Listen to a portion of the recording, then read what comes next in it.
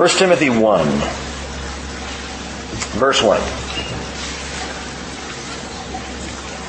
Paul, an apostle of Christ Jesus, according to the commandment of God our Savior, and of Christ Jesus our hope, to Timothy, true child in faith, grace, mercy, peace from God the Father and Christ Jesus our Lord. As I urged you upon my departure for Macedonia, remain on at Ephesus so that you may instruct certain men not to teach strange doctrines, nor to pay attention to myths and endless genealogies which give rise to mere speculation, rather than furthering the administration or the management of God, which is by faith. But the goal of our instruction is love from a pure heart and a good conscience and a sincere faith. You know, Instagram does not provide intimacy. Pinterest is not personal. Facebook is not friendship.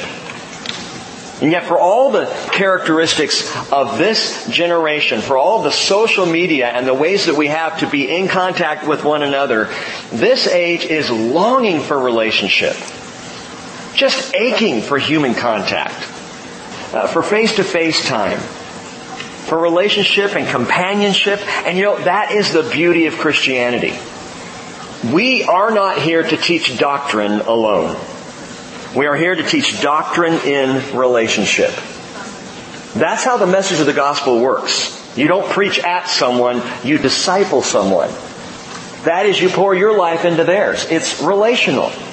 Just as the gospel is a message itself of meaningful relationship, so meaningful relationships validate the message of the gospel. People don't like to be preached at, but people long for relationship. And we see this throughout the pastoral epistles of Paul. As he writes to Timothy and to Titus, with Timothy he says in verse 2, to Timothy, true child in the faith. In 2 Timothy chapter 2 verse 2, Paul writes, the things which you have heard from me in the presence of many witnesses, entrust these to faithful men who will be able to teach others also. Timothy, you got it from me in relationship. Now you take it and give it away in relationship. Paul says in 2 Timothy chapter 3 verse 14, you, however, continue in the things you have learned and become convinced of, knowing from whom you have learned them. Note that. From whom you have learned them. It's not just know what you've been taught, know what you've learned, but know from whom you got it. You're in relationship with me, Paul would say. Remember, he says in another place, your mother and your grandmother, you grew up with these things. Paul says in 2 Timothy 3:15 that from childhood you have known the sacred writings which are able to give you the wisdom that leads to salvation through faith, which is in Christ Jesus. This is how I know there will never be any such thing as teaching by artificial intelligence in the church. There will be no robo-preachers. It's not going to happen. Why? Because no one would show up for that. No one wants to come and listen to a computer espouse truth, even if it's truth. We want person to person. We need and we desire the contact because the gospel is taught in the context of relationship. And Paul is clear about that throughout. In fact, what does he say again in verse 5? But the goal of our instruction is head knowledge and information and intelligence. No, the goal of our instruction is love from a pure heart and a good conscience and a sincere faith, or you might say a sincere trust. That's the point of the whole thing.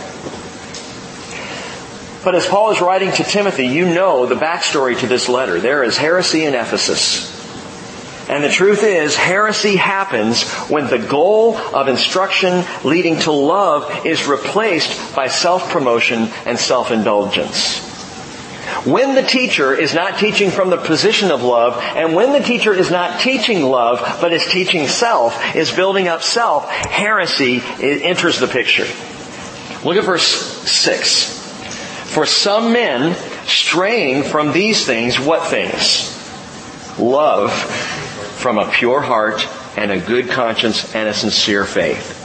Some men straying from these things have turned aside to fruitless discussion wanting to be teachers of the law, even though they do not understand either what they are saying or the matters about which they make confident assertions.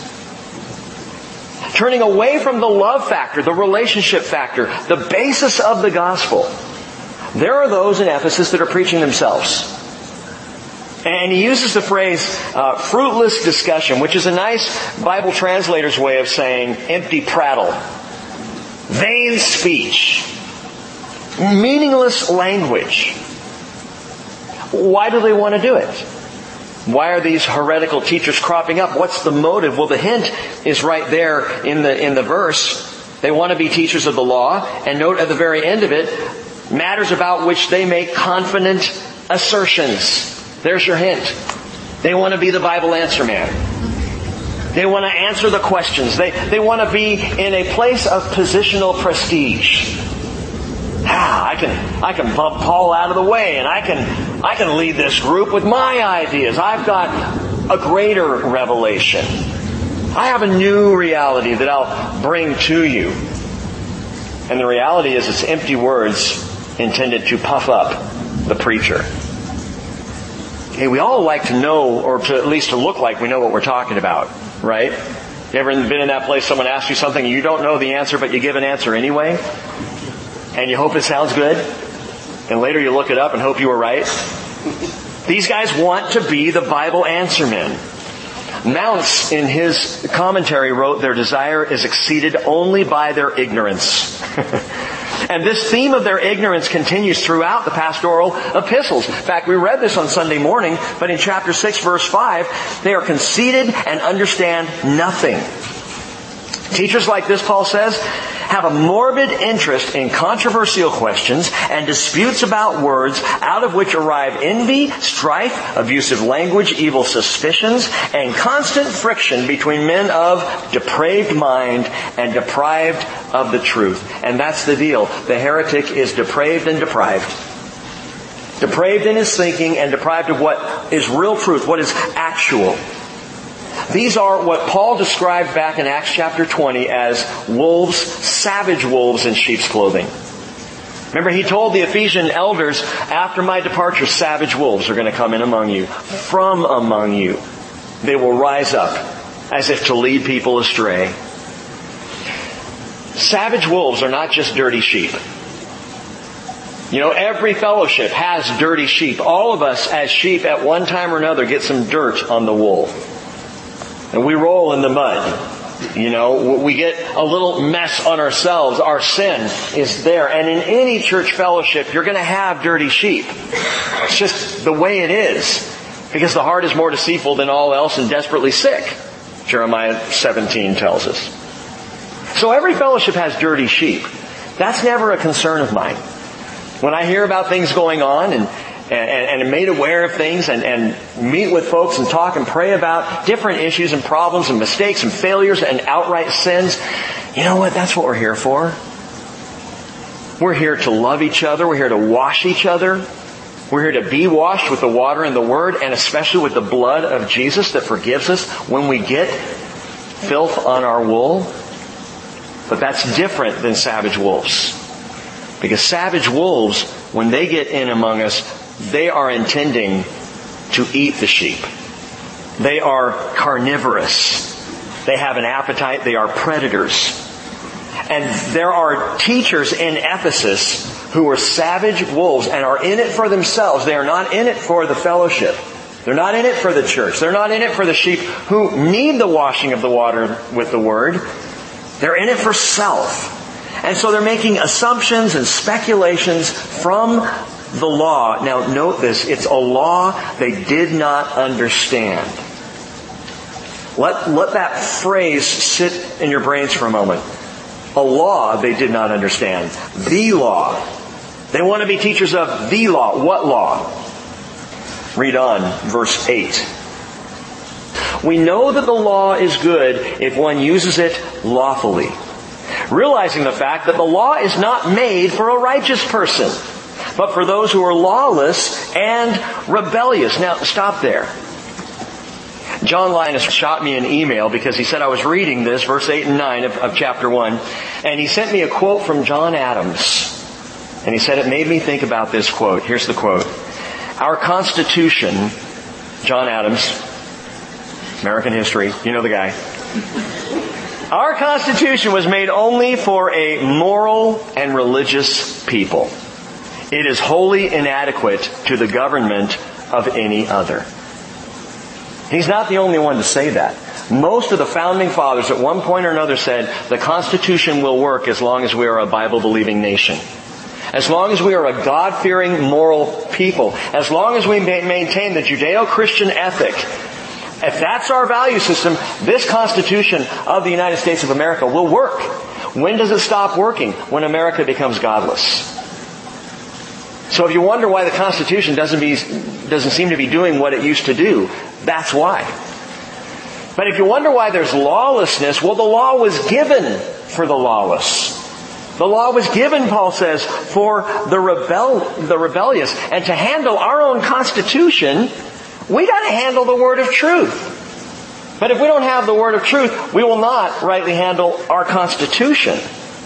Paul will later remind Timothy in 2 Timothy chapter 2, verse 15. A verse many of you know. Be diligent to present yourself approved to God as a workman who does not need to be ashamed, accurately handling the word of truth. And that's what we're doing. That's why we open the Scriptures together. I mean, my hope and my prayer is that Sunday mornings, Wednesday nights, this is just training for the accurate handling of the word of truth. So that then the rest of the week, you're accurately handling it, and I am as well. And we train up to study and to show ourselves approved. So let's accurately handle this list that Paul gives here. It's one of these Pauline sin lists he's about to pour out, talking about different sin behaviors of people. And first of all, when Paul says the law is good, again, he's not talking about generic civic duties. He's not talking about societal norms. He's not talking about the fact that any nation has a set of laws and the law is good. If it's followed, it's a good thing. No, he's talking about the law of God. He is referring to the Mosaic law. Yes, Ephesus is primarily Greek. So he's not talking to a primarily Jewish church. He's talking to a primarily Greek church. But as he's talking to them, he is referring to the law. It's important to understand that because of what is about to follow. Think this through with me. The law is not made for a righteous person, but for those who are lawless and rebellious. Romans chapter 5 verse 20. Paul said the law came in so that the transgression would increase. But where the sin increased, grace abounded all the more. Right? That's why God gave the law. He didn't give the law to a righteous people. Israel was not a righteous people. He gave the law to illuminate, to expose the lawlessness and rebellion that was already there in the heart. Now don't get me wrong, I love Israel. Spend just a little bit of time with me, you'll find that out. I love the Jewish people. I am fascinated by Jewish traditions, by Jewish things. I especially am interested in the feasts and their fulfillment by Messiah.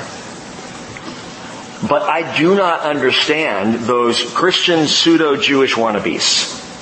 And I've mentioned this before. I do not understand Christians who want to be Jewish, who are not. And I'm not talking about someone who is culturally Jewish and raised Jewish and come to faith in the Lord Jesus Christ and then continue to practice the cultural norms of Judaism and bringing it all in praise to Messiah. I'm talking about Christians who start to play Jewish games and start to keep Jewish feasts and start to do all these things as though it makes it makes them more righteous. Well, that's not how it works. The law was not made for the righteous person. The law was made for the lawless and the rebellious. And that's the whole point of it. Man, don't go back to the law unless you're lawless and rebellious. Now, if you're lawless and rebellious, go to the law. But all it's going to do is show how rebellious and lawless you truly are. But wait a minute.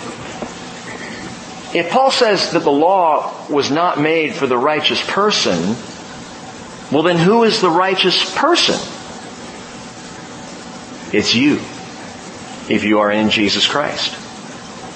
if you have been blood-bought by Jesus, if you are washed by the power of His blood, if you have been redeemed, you are the righteous person, and the law was not made for you. Jesus came for you. And Jesus came for me. Paul said in Romans 1:16, I am not ashamed of the gospel. It's the power of God for salvation to everyone who believes, to the Jew first, and also to the Greek. For in it, get this, in it the righteousness of God is revealed from faith to faith, as it is written, but the righteous shall live by hard work and lots of effort and doing the best they can. Oh, you know better? The righteous will live by faith. That's Habakkuk. Chapter 2, verse 4, Behold, as for the proud one, his soul is not right within him, but the righteous will live by faith. Paul says in Galatians 3:11, Now that no one is justified by the law before God is evident, for the righteous man shall live by faith. If you have faith in Jesus, you have been washed in the blood. If you've been washed in the blood, you are righteous. Guess what? If you're righteous, the law was not made for you. So I don't have to keep the law. Well, let me give you a radical thought. No, you don't. Because the law doesn't save you. What does happen is when grace comes in and you get washed and you get cleansed, you begin to do lawful things because you've been saved by grace. Because you've been washed in the blood. Suddenly those things that were lawless and were rebellious are of no interest. And actually look pretty ugly and smell pretty stinky. And the sheep want to get washed. We are the righteous ones. I know it's hard to believe sometimes. But the law, again, was given to expose the rebellious. And so beginning with that concept of rebelliousness and lawlessness, Paul now lists out several examples of those for whom the law remains in effect. Watch this. The law was not made for a righteous person, he says, but for those who are lawless and rebellious, for the ungodly and sinners, for the unholy and profane, for those who kill their fathers or mothers, for murderers and immoral men and homosexuals and kidnappers and liars and perjurers and whatever else. And stop right there, but there's a list for you. The law was made for them. The law was made for this group of people. Understand this. The list that Paul just gave us is much more than a rambling indictment of easy targets. Cheryl gets me on this because every now and then if I'm looking for just like sin examples, there are two or three go-tos that I use every single time because they're just easy. You know? They're just easy targets. I won't do it right now because then I would just be proving her right. But Paul's not doing that. He's not just thinking off the top of his head, well, there's this and there's that, and these are all these ugly, horrible things, and we'll just throw these out there. No. It's not what he's saying. Watch this. Think about this. He starts with the lawless and rebellious, the ungodly and sinners, the unholy and profane. And they all have something in common. They're all connected. Now, all of these words are Greek alliterations. That is, if we were reading it in the Greek, you would hear they start with the same sound. And so there's kind of a poetry almost to it that Paul is utilizing here. But then you get to the final word in that first part of the list, which is the word profane, and it's not an alliteration. In fact, it jumps off the page at you. It's babelos. So you're kind of jumping along poetically, and all of a sudden, babelos, which is profane. And I think written intended to leap off the page. To grab the attention of the hearers at the time that Timothy perhaps was reading this letter to the church at Ephesus. What does it mean, profane? Get this. Because I think it sums up the rest of this first part of the list. The lawless, rebellious, ungodly, sinners, unholy. Profane sums it up.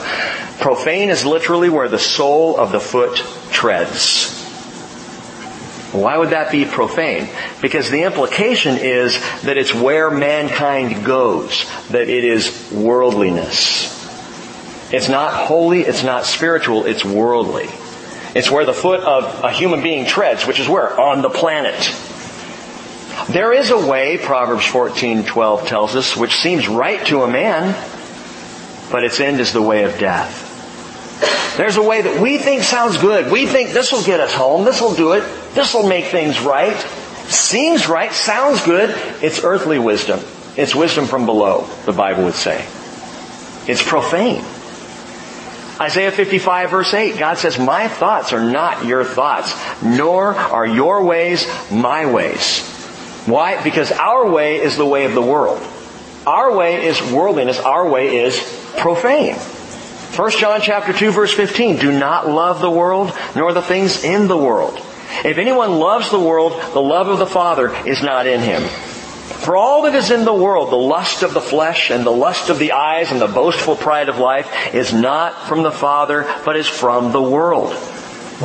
And then John writes, the world is passing away, and also its lusts, but the one who does the will of God lives forever. You see, there is a worldliness, there is the way of man, there's where the human foot treads, and then there's the thing of the Spirit. There are the heavenly things. There are the spiritual things. And that's what we're called to. But we're still not quite there. The lawless, rebellious, ungodly sinners, unholy, profane. This is all one list, all dealing with one specific direction.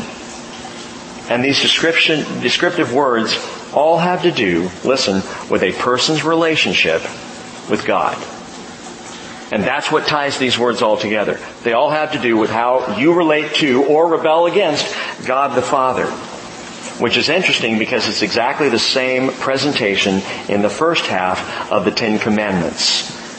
Listen to this. It's Exodus chapter 20. If you want to turn there, in fact, go ahead and do that. Keep a finger in 1 Timothy 1. Turn back to Exodus 20. Because you're going to find something very interesting in this list that Paul gives us. While you're turning there, I'm going to go ahead and start reading. I want you to hear the first 11 verses. God spoke all these words. Exodus chapter 20, verse 1. I am the Lord your God, who brought you out of the land of Egypt, out of the house of slavery. You shall have no other gods before me. You shall not make for yourself an idol, or any likeness of what is in heaven above, or on the earth beneath, or in the water under the earth. You shall not worship them or serve them, for I, the Lord your God, am a jealous God, visiting the iniquity of the fathers on the children, on the third and fourth generations of those who hate me, but showing loving kindness to thousands, implication of generations, to those who love me and keep my commandments. You shall not take the name of the Lord your God in vain, for the Lord will not leave him unpunished who takes his name in vain. Man, I wish our country understood that. It is so casual in our culture. I could talk about each one of the commandments. I won't do that. I don't have time tonight. But that's just one that still is a standout to me when I hear God's name misused or used profanely, as in where the human foot goes. It's like we're trampling on the holiness of God. Verse 8, remember the Sabbath day to keep it holy. 6 days you shall labor and do all your work, but the seventh day is a Sabbath of the Lord your God, and in it you shall not do any work. You or your son or your daughter, your male or your female servant or your cattle or your sojourner who stays with you. For in 6 days the Lord made the heavens and earth, the sea and all that is in them, and rested on the seventh day. Therefore the Lord blessed the Sabbath day and made it holy. Verses 1 through 11, the first half of the Ten Commandments, or what they call the Decalogue. The first half of the Decalogue is all about mankind's relationship with God. Every one of those commands deals with how I relate to the Father and how the Father desires for me to relate with Him. That relationship that we have. And Paul describes back in 1 Timothy the lawless and rebellious, the ungodly, the sinner, the unholy and profane, and all of those attitudes, all of those rebellions are people's rebellion against God. Just like the first half of the Ten Commandments. And I know that this is what is on Paul's mind.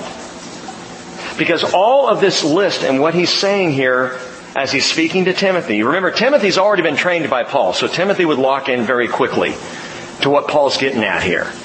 But all of this has to do with establishing and maintaining a love for God and all things godly. That is the first half of the list and the first half of the Ten Commandments. But now follow the rest of it through. If you're flipping back and forth in 1 Timothy chapter 9, what's the next thing on the list? After unholy and profane, for those who kill their fathers or mothers.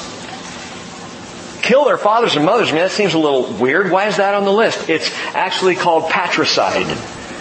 We call it patricide for a child to kill a parent is patricide, and we get the word from patrolois, which is the word that Paul is using here, those who kill fathers and mothers. It's a single word, the patrolois. And it literally puts two Greek words together, patros or patra, which is father, and lois, which is beating. So he's putting together the idea of beating parents, abusing parents. Patricide. So killing parents would be to the extreme, but this talks about anyone who is abusive toward parents. We often look the other direction. We think about child abuse, but you know what? It goes the other way as well. And I believe, personally, it's just my opinion, but the abuse of parents doesn't have to be physical. It can be ignoring. It can be cutting off. It can be not honoring, not showing respect. Well, that's interesting because Exodus 20 verse 12, the fifth commandment is honor your father and mother that your days may be prolonged in the land which the Lord your God gives you. What's the next one in 1 Timothy chapter 1 verse 9? After those who kill fathers and mothers, murderers. Murderers. The sixth commandment, Exodus chapter 20 verse 13, you shall not murder. And then Paul continues and says, immoral men and homosexuals in verse 10. Well, guess what the next commandment is? Exodus 20 verse 14. You shall not commit adultery. He's paralleling every one. He's not just, again, throwing out random ideas, but each one of these are signified in the Decalogue itself. And Paul is tracking it straight down. He's talking about the immoral and homosexuals. Well, how does that exactly apply to you shall not commit adultery? It's the same thing. It's the same thing. Paul is paralleling the Decalogue. Hebrew thought, by the way, Hebrew thought says that while all 613 commandments of the law are for the Jews, the 10 commandments are for all the nations of the world. The rabbis teach that and have that belief. And I would agree, because the application of the 10 commandments in Exodus 20 and again in Deuteronomy chapter 5, that's for all of us. That speaks to a morality and a value system for all mankind.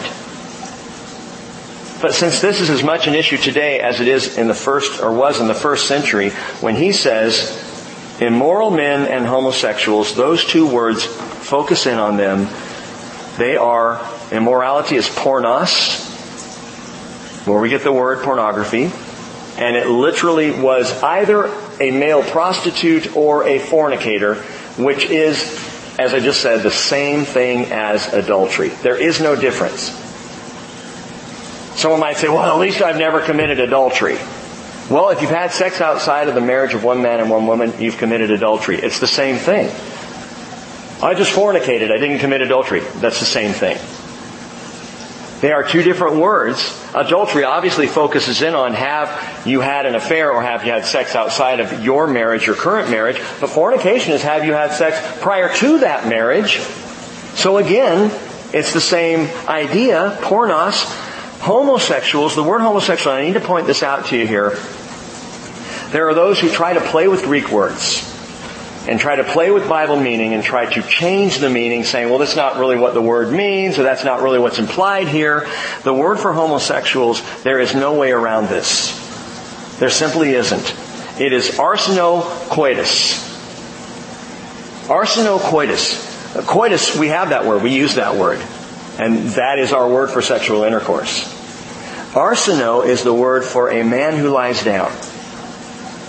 Arsenokoitus is a very explicit Greek word that means a man who lies down with another man sexually. That's what the word means. There is no other definition for it. If you look at ancient Greek and how the word was used in ancient Greek, extra biblical Greek, that's what the word means. Homosexual, that's the word. And it's only used twice in the New Testament. This particular word, there's another word that's translated homosexual in other places. This particular word is used 2 times in this list that Paul lays out here, and also in 1 Corinthians chapter 6, verse 9, which says, and I'll read this list to you, do you not know that the unrighteous will not inherit the kingdom of God? Do not be deceived. Neither fornicators, nor idolaters, nor adulterers, nor effeminate, nor homosexuals, there's the word, arsenokoides, nor thieves, nor the covetous, nor drunkards, nor revilers, nor swindlers will inherit the kingdom of God. You can't live that lifestyle and expect just to wander right on into the kingdom. But then Paul says this, and I've told you it's one of my favorite verses in all of Scripture. 1 Corinthians 6:11, such were some of you. He's talking to the church at Corinth. Are you serious? Are you telling me that some of those people are at that church? Yeah, dirty sheep. But listen, such were some of you, but you were washed. You were sanctified. You were justified in the name of the Lord Jesus Christ and in the Spirit of our God. And this is the thing that sometimes we miss, especially in the church today, and especially in liberal thinking, that says you can come to Christ, you can be a follower of Jesus, and you don't have to change your lifestyle. You don't have to change your behavior. You just keep being who you are and doing what you do, but just do it as a Christian. It doesn't work. Because Paul says, such were some of you. This was the life. It is no longer the life. Because when you're sanctified, when you are washed in the blood of Jesus, it changes you. The proof is in the changed heart. And the changed heart changes the behavior. The reality is, gang, if you want to live any of those lifestyles of rebellion, 1 Corinthians 6 list or the list that Paul gives right here, if you want to live in a lifestyle of rebellion, what you are effectively saying is, I want to live by the law. I choose to live by the law. See, we have two choices. Since God gave the law to Israel, we have two choices. You live by the law or you live by grace. If you live by grace, you fall into the category, such were some of you. You are no longer that way. You have been changed. You're born again. You are fresh. You're new. And that old life is over. But if you want to live that old life, you're saying effectively, I want to live under the law. And you know what? You can. You can do that. You can choose to live under the law. But my friends, the law is ultimately unforgiving. Because you got to live by every aspect of the law. Leviticus 18:22. Let me give you a couple of examples of the law that tie in right with what we're reading here. You shall not lie with a male as one lies with a female. It is an abomination. That's the law. So if you choose to live unrighteously, then you live by the law, but the law doesn't allow for this. And furthermore, Leviticus chapter 20 verse 13. If there is a man who lies with a male as those who lie with a woman, both of them have committed a detestable act, and the law says they shall surely be put to death. Their blood guiltiness is upon them. Now you might say, well, I just don't accept that. Romans 9:20. Who are you, O man, who answers back to God? I don't accept that. It doesn't matter if you accept that. That's the way it is.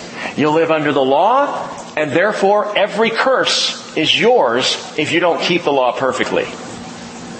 Or you live by grace, having been born again and changed, leaving behind all the old lifestyle. You no longer live in it. Who are you, O man, who answers back to God? The thing molded will not say to the molder, why did you make me like this? Will it? And listen, gang, it is, in my opinion, an absolute cop-out to reject the moral teachings of Paul in the New Testament as archaic or intellectually intolerant. That's a cop-out. That's too easy. Well, I just don't accept that. Well, you know what? Rather than rejecting it, or evading it, or completely ignoring it, rather than joining the ranks of those who say, I can be a Christian and an adulterer. I can be a Christian and a homosexual. I can be a Christian and a thief. And a liar. And pick your poison. I can be a Christian and all of these things. Well, how about you stop for a moment and think about what's really on the table? What the offer really is. Well, what's that? Hold that thought. I'll come back to it. Paul says, immoral men and homosexuals. And what he's talking about here is absolutely clear, and it's been defined and redefined again in Scripture. And this culture and this fellowship and Christians in this age need to understand this. And that is that all sex outside of marriage is, according to God, adultery. Because all sex outside of marriage defiles the marriage bed. Whether it's sex before marriage, affairs during marriage, or homosexuality, any of it, it's all adultery.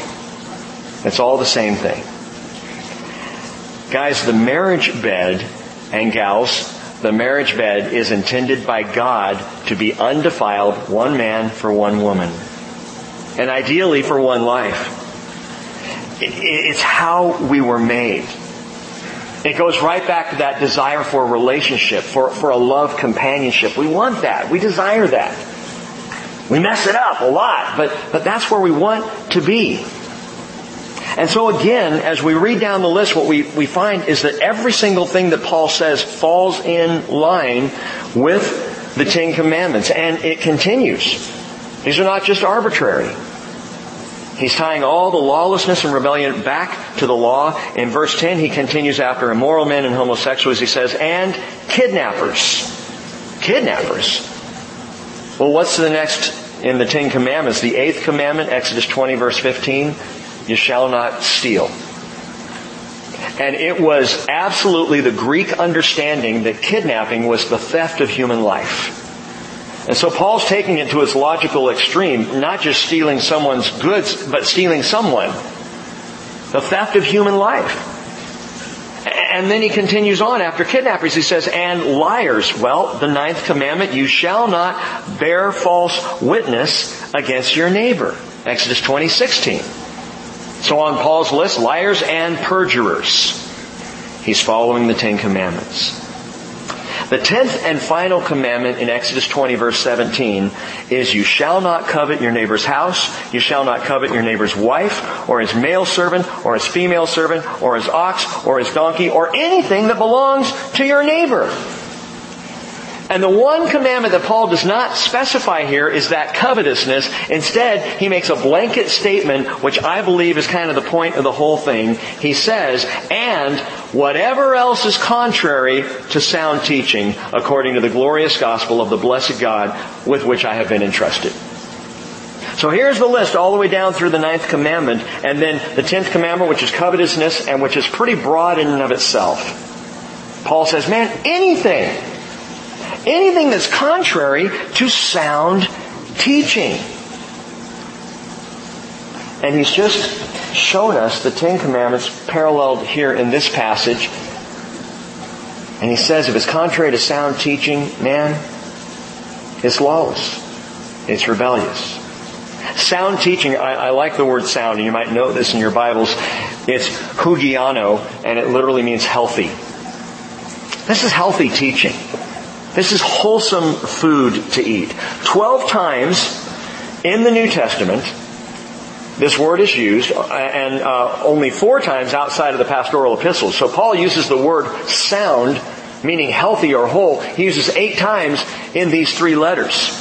And every time outside the 3 letters it's used, it's referring to physical health. But every time inside these 3 letters it's used, it's referring to spiritual health. Sound doctrine, healthy teaching. If you want to have the healthiest diet on earth, if you want to be in good health where the law of God is concerned, listen, don't keep it. You want to be healthy in regards to the 10 Commandments? Don't keep the 10 Commandments. Keep faith in Jesus. That's where the commandments are fulfilled. If you love me, he says, you will keep my commandments. That's what's on the table, by the way, in front of us. I said a few moments ago, why don't we pause for a moment, and if you're having trouble with the Word of God, and trouble with what God calls sin, and what is immoral, and what is an abomination to God, if that's bothering you at all, why don't you stop long enough to see what is on the table? What is God laying out in front of us? And it's very simply this: you can choose to live by the law through hard work, and it will be futile because you can't keep it. Nobody can. Or you can choose to live in the love. The goal of our instruction. The love of God through His grace in Christ Jesus. Those are the options, and God puts them on the table. He puts the law on the table first. He shines the light through the law on all of our sin and shows us we are incapable of keeping this. And then He offers us the beautiful alternative. Trust me. Believe in me, and I will give you eternal life. Turn it over to me. Let me walk it out before you. John 1:17, for the law was given through Moses. Grace and truth were realized through Jesus Christ. Now looking back at 1 Timothy chapter 1, verse 9 parallels the first half of the Ten Commandments which relate to God. Verses 9 at the end on through verse 10 parallel the second half of the Ten Commandments which all relate to each other. Some of you Bible students have thought about this before, but that's what the Ten Commandments does. The first half is our love relationship with God. The second half is our love relationship with each other, which is the perfect parallel to what Paul is saying here, because the goal of our instruction is love. And it was Jesus who answered the question, what's the great commandment of the law? You shall love the Lord your God with all your heart, with all your soul, and with all your mind. This is the great and foremost commandment. And in saying that, Jesus covers the entire first half of the top 10. And then He says the second is like it. You shall love your neighbor as yourself. And He covers the last half. And then Jesus says, remember, on these two commandments depend the whole law and the prophets. So even when the Decalogue was given, it was given to shine a light on our need, to cause transgression to increase, but to show us that it is about love, that God's intention is love. Now, we read this, and I know what some might think. It's what I would think if I read this and just stopped at verse 11. Well, Mr. Apostle, you're one to talk. Getting all up in our faces about sin and rebellion. I don't like being preached at. And Paul's preaching at me. Hey, Paul, what about you? Huh? Calling us all sinners. What about you, Paul? Verse 12. I thank Christ Jesus our Lord, who has strengthened me because He considered me faithful, putting me into service, even though I was formerly a blasphemer and a persecutor and a violent aggressor. What about Paul? He doesn't say, I am so thankful God chose me in my righteous state, in my holy Hebrew background, and all that I had to offer. He looked at me and said, Paul, he's my man. No. Paul immediately turns around and says, listen, I am the one to talk here. Because this list, I land right on it. I am among those. I came from that. A blasphemer, a persecutor, a violent aggressor. And then he continues to say, yet I was shown mercy because I acted ignorantly in unbelief. And the grace of our Lord was more than abundant with the faith and the love which are found in Christ Jesus. It is a trustworthy statement deserving full acceptance that Christ Jesus came into the world to save sinners, among whom I am foremost. Protos in the Greek. I'm number one. Paul would have the big foam finger. And he'd say, it's me, number one sinner, man. In fact, the word protos is also translated chiefest. I am the chief sinner.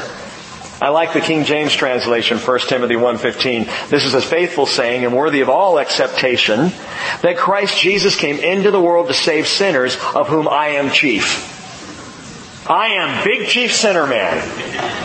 That is Paul's self-designation. And in the midst of calling out all of this sin, and by the way, take a hint from this, brothers and sisters.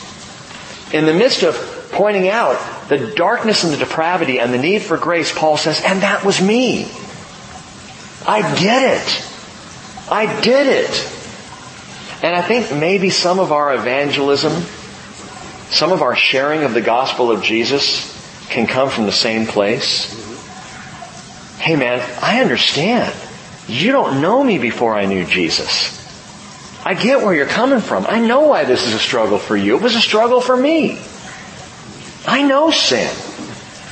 My life has had carnage from sin, just like you. I'm not here to preach at you. I'm here to share with you the glorious grace that saved my life. I was saved from myself. Paul says, I'm big chief sinner, man. Why did God choose Paul in the first place? Because he was a brilliant Jew? No. He sent Paul to the Gentiles, which I love the irony. He picked probably one of the greatest Jewish minds of his day and called him to go teach Gentiles. And by the way, he picked Peter to go to the Jews. Big dumb fisherman. Why did God do it that way? So that no one would even think for a minute that it was Peter or Paul who had the intelligence or could pull this off. This guy's a Jew among Jews, and yet he's going to the Gentiles. That's got to be a God thing. And this guy's a big dumb fisherman, but the Jews are listening to him. That's got to be a God thing. And He will do the same with you. He's done the same with me. He doesn't put us where we think we should be. He doesn't put us sometimes where all of our real gifts are. This is what I bring, Lord, and I can do for you. And He goes, oh, that's great. I want you to do this. But Lord, I stink at that. Exactly. Lord, I'm terrible at that. I can't do. The second you say, I can't do that, that's when God goes, now I've got you. You're right, you can't.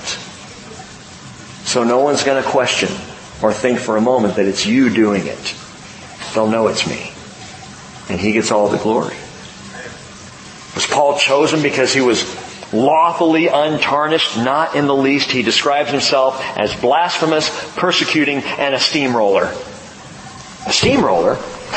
Look at this. I'm a blasphemer, a persecutor, and a violent aggressor. I use the word steamroller. Violent aggressor is an interesting Greek word, and it will sound familiar to some of you, and it's hubristis.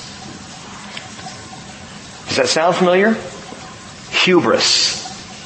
Our English word hubris, prideful. Hubristis, where we get hubris, is one who trashes others for personal gain. The violent aggressor is someone who tramples over other people to get where they need to go, to build themselves up. And Paul says, that was me. I was Mr. Hubris. I was the steamroller. I would smash anybody who got in my way. He did with the church. Paul thought the church was getting in the way of true Judaism, and so he steamrolled. He says, that describes me. So, why would God choose someone like that? Verse 16. Yet for this reason I found mercy, so that in me as the foremost, Jesus Christ might demonstrate His perfect patience as an example for those who would believe in Him for eternal life. Paul is saying, man, if He can save me, He can save anyone. One of the greatest testimonies you have as a follower of Jesus, man, especially if you've come out of a carnage background, if He can save you, He can save anyone. It's a wonderful witness. Where I've been, and He saved me, don't be silent about that. You got nothing to hide. You know? Use it for the gospel, man. And can't you say the same thing? Have you ever had that thought? Well, if God can save me, who can't He save? Is there anyone God can't save? Only one. Someone who blasphemes the Holy Spirit. Which, by the way, doesn't mean shaking your fist at God and saying, I'm mad at you. And it doesn't mean taking God's name in vain.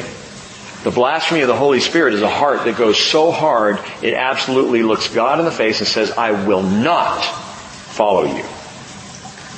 I reject you. And the reason why that person is no longer salvageable is because they have turned their heart against God and they won't allow Him to save them. But in every other case, is there anyone who Jesus can't save?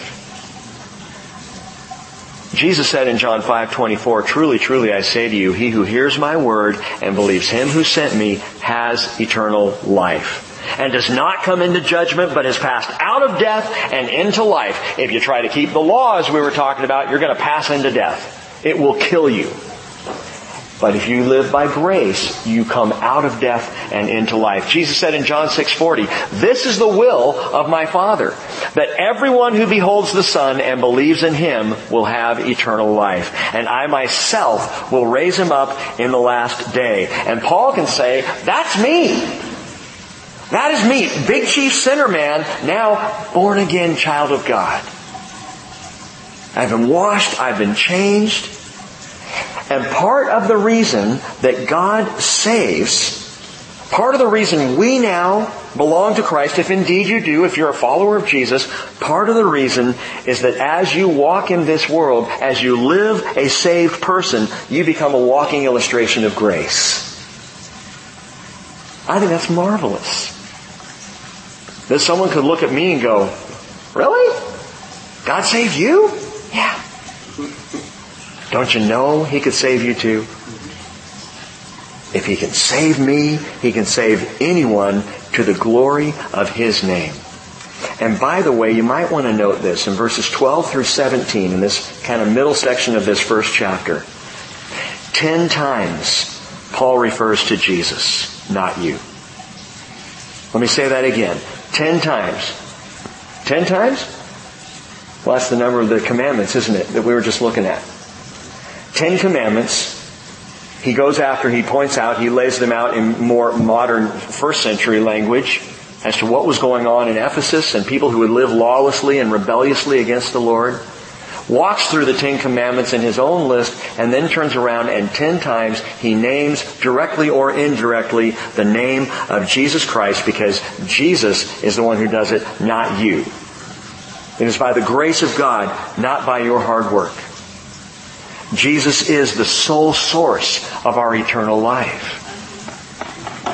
On the other hand, let me ask this question. Do any of us really have such hubris that we would actually think ourselves unsalvageable by the grace of God? And I will say to you this, in my opinion, one of the most arrogant things a person can ever say is, "God can't save me." That is pure human pride. Because that's you saying, I'm just too far gone. That's pride. You really think that you're the special person in 6,000 years of human history that God can't reach? You have that special place? If God can save me, He can save anyone. And by the way, the God who does the saving, Jesus Christ, verse 17, it says, "Now to the King eternal, immortal, invisible, the only God, be honor and glory forever and ever. Amen." And yes, he is talking about Jesus. Jesus is the King eternal, immortal, invisible, the only God. Personified in the Son, the exact representation, Hebrews tells us, of the Father's nature. And Paul says that, verse 17, this used to be a song we sang. "Now to the King eternal, immortal, invisible, the only God, be honor and glory forever and ever. Amen." That is heavenly worship. That's like Paul just kind of busts out here in this single verse and sings this little praise song before getting back into the letter. And whoever was scribing for him at the time just kept writing. I mean, I imagine it that way. I don't know if that's how it happens, but I could see Paul just busting into a little mini hymn, and whoever's writing going, "Oh, that's good. Let's put that in there too." It reminds me of Revelation chapter 7 verse 11 that says all the angels were standing around the throne and around the elders and the 4 living creatures, and they fell on their faces before the throne and they worshipped God, saying, "Amen.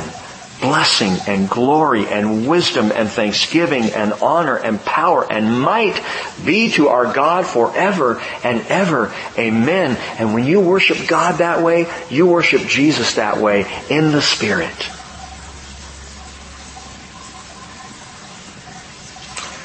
Verse 18. "This command I entrust to you, Timothy, my son." And there's that relationship again, calling him son. in accordance with the prophecies previously made concerning you, that by them you fight the good fight, keeping faith and a good conscience, which some have rejected and suffered shipwreck in regard to their faith. Among these, and Paul now does something rare, he names people.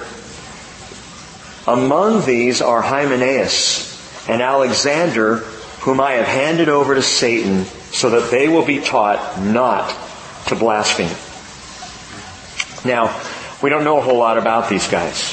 Hymenaeus, Alexander, what we know, what we can assume based on their placement in Paul's letter here, is their self-indulgent impact was being felt at Ephesus.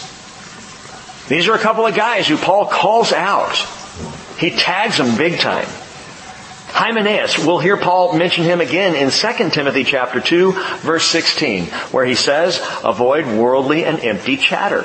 It'll lead to further godliness, and their talk will spread like gangrene. Among them are Hymenaeus and Philetus, who have gone astray from the truth, saying that the resurrection has already taken place, and they upset the faith of some. So these are a couple of guys who are saying they missed the rapture in Ephesus. Resurrection's over, and you're stuck here. That's just the way it is. That's what what Hymenaeus was teaching. So apparently, from when Paul wrote this and warned Hymenaeus, to 4 or 5 years later when he writes 2 Timothy, Hymenaeus is still at work. The heretic is still spouting off. He is still shipwrecking people's lives. And then in 2 Timothy chapter 4, verse 14, he mentions another Alexander. Is it the same Alexander as right here? I'm not sure. But he says, Alexander the coppersmith did me much harm. The Lord will repay him according to his deeds. Hymenaeus, we get 2 mentions. Alexander in the Scriptures, we see his name mentioned 5 times in the New Testament. 5 times. The first time is Alexander, who's the son of Simon of Cyrene, the man who carried the cross for Jesus. We see him named in Mark chapter 15, verse 21. And because he's named there, Simon of Cyrene carrying Jesus' cross, and it says, and he's the father of Alexander and Rufus. And we believe that Mark mentioned those 2 boys because they probably were Christians in the early church. Could it be the same Alexander? There's another Alexander who's a member of the high priestly family in Jerusalem, Acts chapter 4, verse 6. Another Alexander who is a Jew there in the Ephesian riots. That's Acts chapter 19, verse 33. Then there's this Alexander mentioned, and finally in 2 Timothy, Alexander the coppersmith. So 5 different Alexanders, and he could be unique in this reference in 1 Timothy, because again, Alexander was a common name. Or it's possible that he could be a combination of one or more of these references. We just don't know. But here's the thing to know. With both of these guys, Hymenaeus and Alexander, Paul says, I handed him over to Satan. You ever said that about anybody? I mean, that's serious. Jesus said that about Peter. Get thee behind me, Satan, he calls Peter. For you do not have the interests of God in mind, but the interests of man. And here Paul says, these guys, I have handed them over to Satan. What exactly does that mean? Paul says that one other time. 1 Corinthians chapter 5, verse 5. He says, I've decided to deliver such a one to Satan for the destruction of his flesh, so that his spirit may be saved in the day of the Lord Jesus. Interesting, because he says a similar thing here. I've handed them over to Satan so that they will be taught not to blaspheme. Please understand that Paul's church discipline, Paul's disfellowshipping, was always for the hope of restoration. Always. It was never about, we're going to boot that guy out just so that we don't have to deal with him anymore. We're going to get rid of her because she's just a headache, and if we can just get her out of the church, we don't have to worry about it and we can go along our merry way. That's not God's way. It never has been. If anyone is ever asked to step aside, ever asked to leave, it's so that there will be discipline. I see it as a last-ditch effort. And even on the way out the door saying, we want you here, we love you, but you can't do here what you're doing right now. Paul hands them over to Satan. Probably that just means he disfellowshipped them. He had them put out of the church. Which means if they're out of the church, and get this, if you put someone out of the church, then you're putting them into the world. Handing them over to Satan. You're putting them into the domain of Satan, which is the world, rather than the cover of the church. And this is important to comprehend. Why would anyone want to be outside as Hurricane Irma is blasting through, heading toward Florida? Why would someone want to be outside to face that? Wouldn't you want to be holed up in a place of safety and protection? Why would anyone not want to be in the church, which is supposed to be our place of safety and protection and covering and fellowship and security and love and compassion and relationship and companionship? The church is supposed to be that good thing. There is spiritual protection here. Jesus built the church. If you got a problem with church, you got a problem with Jesus' construction. Because Matthew 16:18, He says, I will build my church. I will do it. It's my church. It's the first time we see the word church, by the way, in the New Testament is when Jesus says it. I'm going to build it. And it's the place where Christ is present. He says, where 2 or 3 are gathered together in my name, I'm there. Matthew 18, verse 20. Where's that? The church. And I want to be where Jesus is. Not outside getting blown away by the world in the domain of Satan. The church, the Bible tells us Christ Jesus is the son of the house. The household of God. Hebrews chapter 3 verse 6, Christ is a faithful son over His house, whose house we are, if we hold fast our confidence and the boast of our hope firm until the end. So I do not understand why Christians would not want to be in the church. Step out of the church, which is your right. You can choose to, and get blown away by the world. Well, the church is imperfect. I know that. We've already talked about dirty sheep. I know we sin here. I know we don't always get it right. But man, I'd rather have an argument with a sibling in the house than be standing outside getting blown away. Hymenaeus and Alexander, these guys are out. They're out so that there will be restoration. But honestly, I am more interested in Timothy. Timothy, look back at verse 18. This command I entrust to you. Oh, note that. He's just gone through the 10 commandments, hasn't he? And now he says, this command I entrust to you, Timothy, my son, in accordance with the prophecies previously made concerning you, that by them you fight the good fight, keep the faith, and a good conscience. Now, what does that mean? How do you fight by a prophecy? And note the wording. Paul says, I command you that by the prophecies that were spoken over you, you fight the good fight. So this is the key to Timothy's ministry. He had prophecy spoken over him. He was anointed for a purpose. And he is to fight the good fight by that. What does that mean? The prophecies spoken over Timothy were his spiritual gift. They were prophecies of what God was calling him to do. Note this, 1 Timothy chapter 4, verse 13. Paul says, until I come, give attention to the public reading of Scripture, to exhortation and teaching. And then he says, do not neglect the spiritual gift within you, which was bestowed on you through the prophetic utterance with the laying on of hands by the presbytery. 2 Timothy chapter 2 verse 6, for this reason I remind you, Timothy, to kindle afresh the gift of God which is in you through the laying on of hands. 3 times Paul refers to the prophetic utterance over Timothy. And here he says, by those prophecies made for you, made over you, by them I want you to fight the fight. What is he saying? Timothy's weapon of warfare against heresy is teaching. That's Paul's prescription to Timothy. And he will say it over and over and over in the 2 letters to Timothy. Preach the Word. Teach the Word, Timothy. Be ready in season and out of season. Rebuke, exhort, edify. Preach the Word. Give attention to the public reading of Scripture. Study to show yourself approved, a workman who needs not be ashamed, rightly handling the word of truth. Over and over, Paul says, Timothy, your best weapon against heresy is the teaching of the Word of God, and you have the gift of teaching. And I believe he did. I believe that's exactly what was spoken over Timothy when they laid hands on him, and he was anointed to teach the Word. But remember this, don't forget this. It was teaching in relationship. It was doctrine in companionship. Because the goal of our instruction is love.